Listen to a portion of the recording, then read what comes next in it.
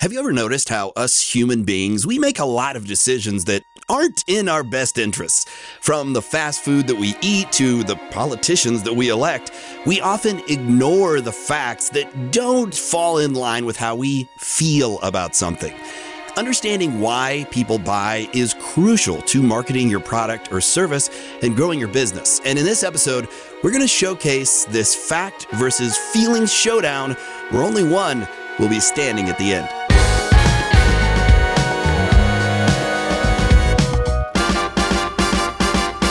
Welcome back to Midwest Mindset, the podcast that gives you, the small business owner, the big agency secrets to marketing.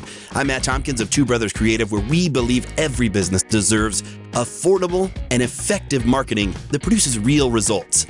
Now, if you are looking for a case study as to what works with marketing a product or service, there is no better case study than Steve Jobs versus Steve Jobs. Steve Jobs is a name that's obviously revered among entrepreneurs. I mean, this guy's the ultimate entrepreneur. You know, he's a bootstrapper. He started in his garage with Wozniak, and they built what is today now the most valuable company on planet Earth. But in the early 80s, things took a turn. Things went south for Steve Jobs, and it came down to their company's marketing. In the early 80s, they had a product, a new computer called the Lisa. Now, the Lisa was, at the time, the most advanced home computing system ever created. It was Steve Jobs, it was their masterpiece. And so they did what many businesses do, what I still see many marketing agencies, the supposed experts, still do today. They went out and argued the facts. They argued the facts to a degree. I don't know if we've seen a more full-throated effort at arguing the facts than in this situation, because they took out a 16-page ad, 16 pages in the New York Times. And in all 16 pages, all they did was argue the facts. They listed the specs, all of them. This is hands down the most thorough argument as to why this product is the best quality product in its category. And unless you were a NASA engineer, it meant nothing to you. It didn't resonate. It didn't connect with anybody. And thus, the Lisa was, sadly, a flop. It was a flop to the point where Steve Jobs lost his job. Yeah, he was fired from the company that he started. That's how bad of a flop this was. Now, let's fast forward to 1990s Steve Jobs. He's brought back into Apple, and they are innovating what would become the iMac.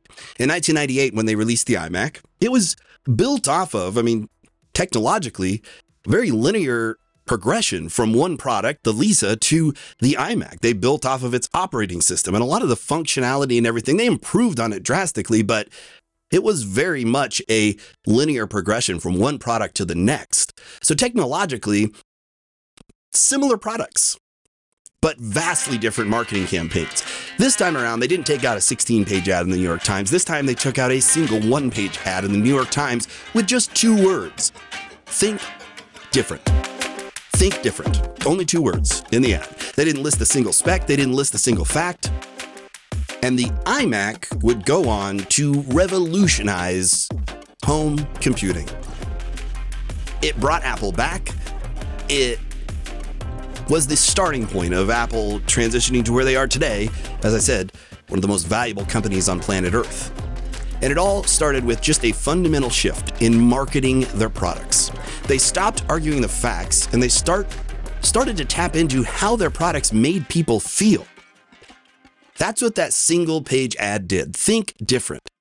It piqued people's curiosity, their excitement. It had an element of mystery to this. What? It made people want to know. It tapped into basic human emotions. And I know as a business owner, it's hard for us to not argue the facts because we want to believe, and oftentimes we say out loud, I make decisions based off the facts. That makes sense, right? It seems rational, but we just don't. You and I, we do not make decisions based off of the facts. We make decisions based on how this makes us feel, and then we pick the facts to justify that decision that we've made, which was actually made based on how it makes us feel. Fast food is another perfect example here. It really isn't that, it isn't that hard for us to eat healthy. Okay, it takes a little more planning, maybe establishing a new routine. It actually costs us a lot less money. It's more affordable. I know when I went through my healthy phase, and I say it's a phase because I'm trying to get back there, but lately I've been off the wagon, yes, as they say, when it comes to maybe not eating the best food. But when I was eating healthy, I felt better, I looked better, I saved a lot more money.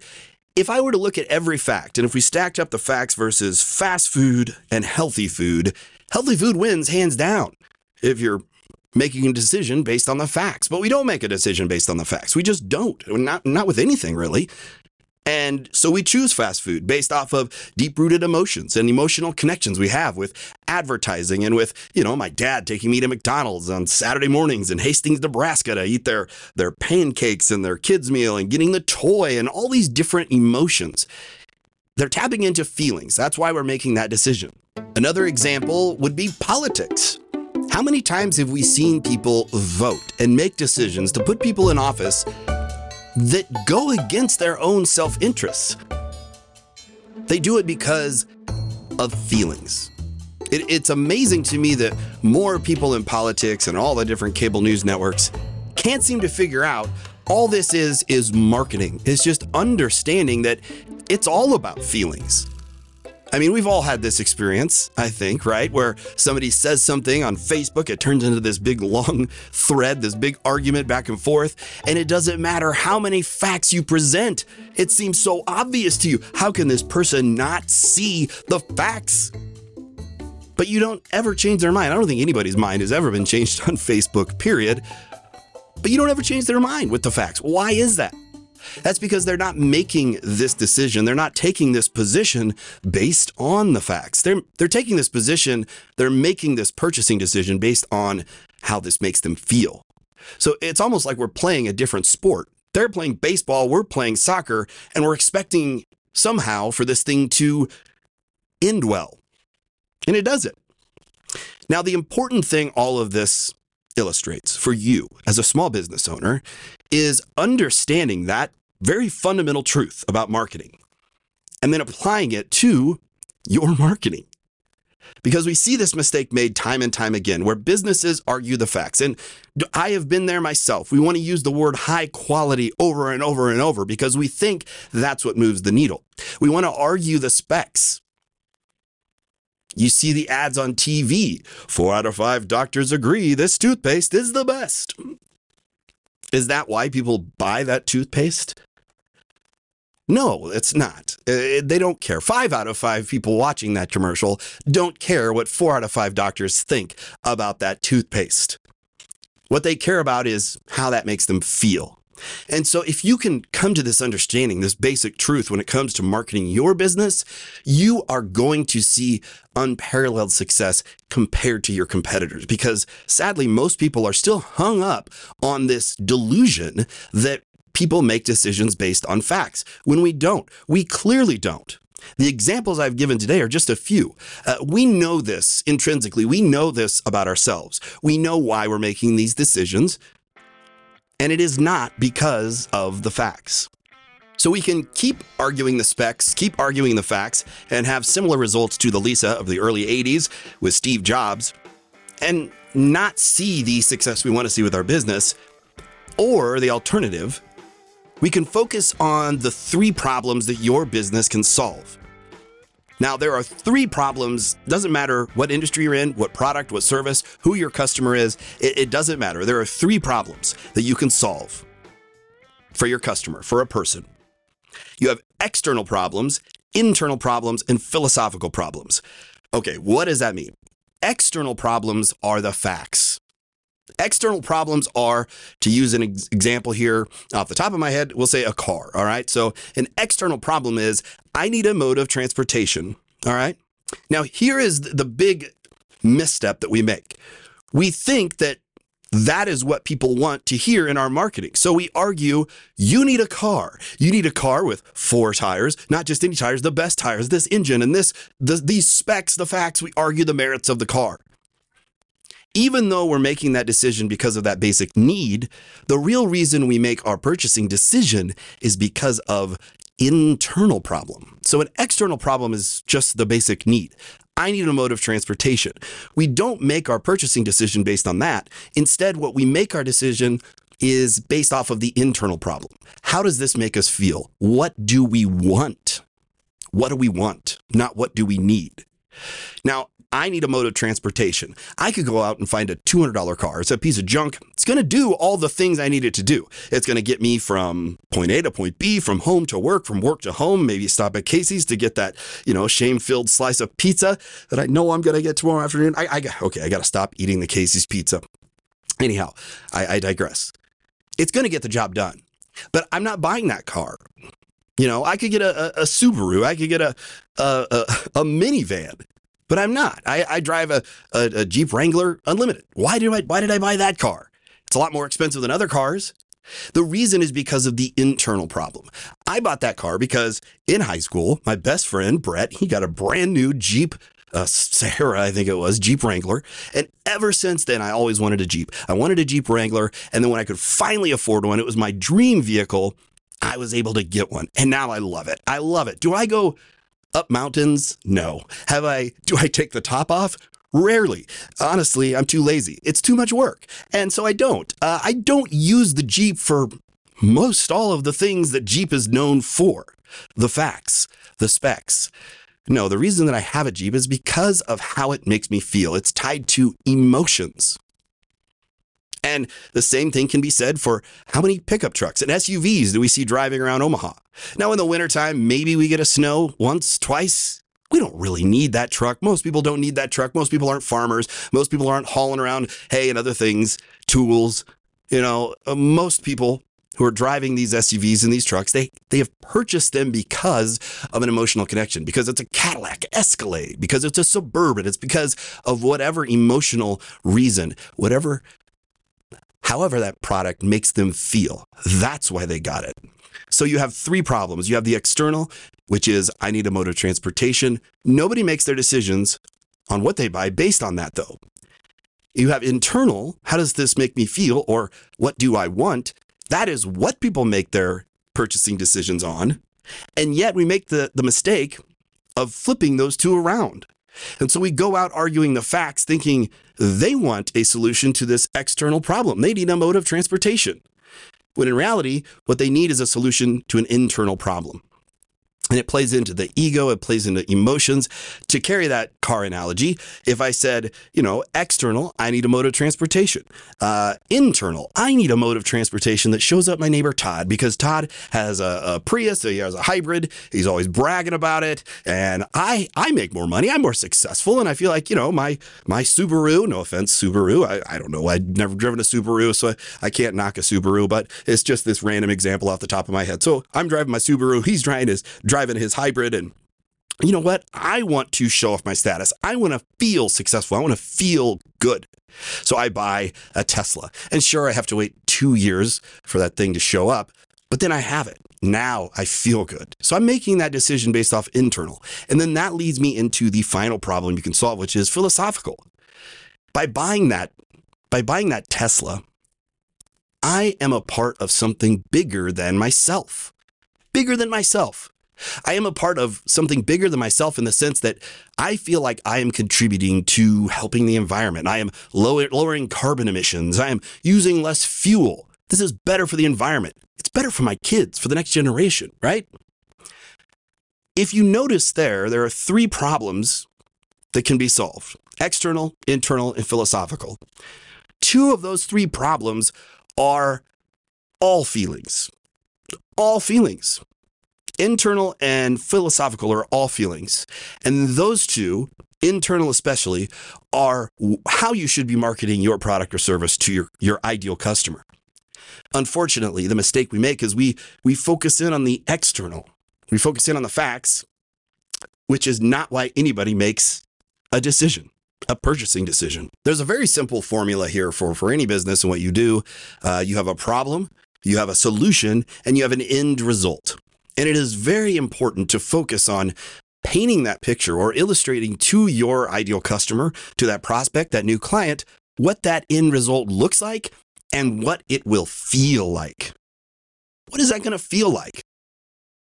Sometimes we get hung up, I don't say sometimes, most of the time, businesses get hung up on that external problem. We argue the facts. We point out all these different facts and specs and intricacies of the solution, and we don't ever paint or even talk about the end result of that solution. The end result is actually what matters most, because that is how it's going to make you feel. I had a friend of mine send this to me today. I won't mention who it is, but a company, they make, they do kitchen remodels, bathroom remodels, and they have countertops as their featured, that's their bread and butter, right? They have a beautiful website. It looks like they probably spent thousands of dollars. It was done professionally, looks great, looks amazing. It's not really getting them results at all. And that's why they reached out. The first thing that I took a look at was their messaging. What is the message? How are you connecting with your ideal customers, with your target market? First paragraph on the homepage, it reads like many business websites that I've seen, you've probably seen too. They all sound something like this. Our product is made with only the highest quality materials. They will support up to 400 pounds of weight. They have been tested for 4,000 hours under the highest pressure, blah, blah, blah. Yeah. That is not what is going to sell countertops. We think it is because we think that's what's important, that external problem. We don't focus on the end result. The end result is how we highlight the internal problem and the philosophical problem. A more effective message on this website for countertops could be something like this. Simply say, it's time to come home to a kitchen your family loves.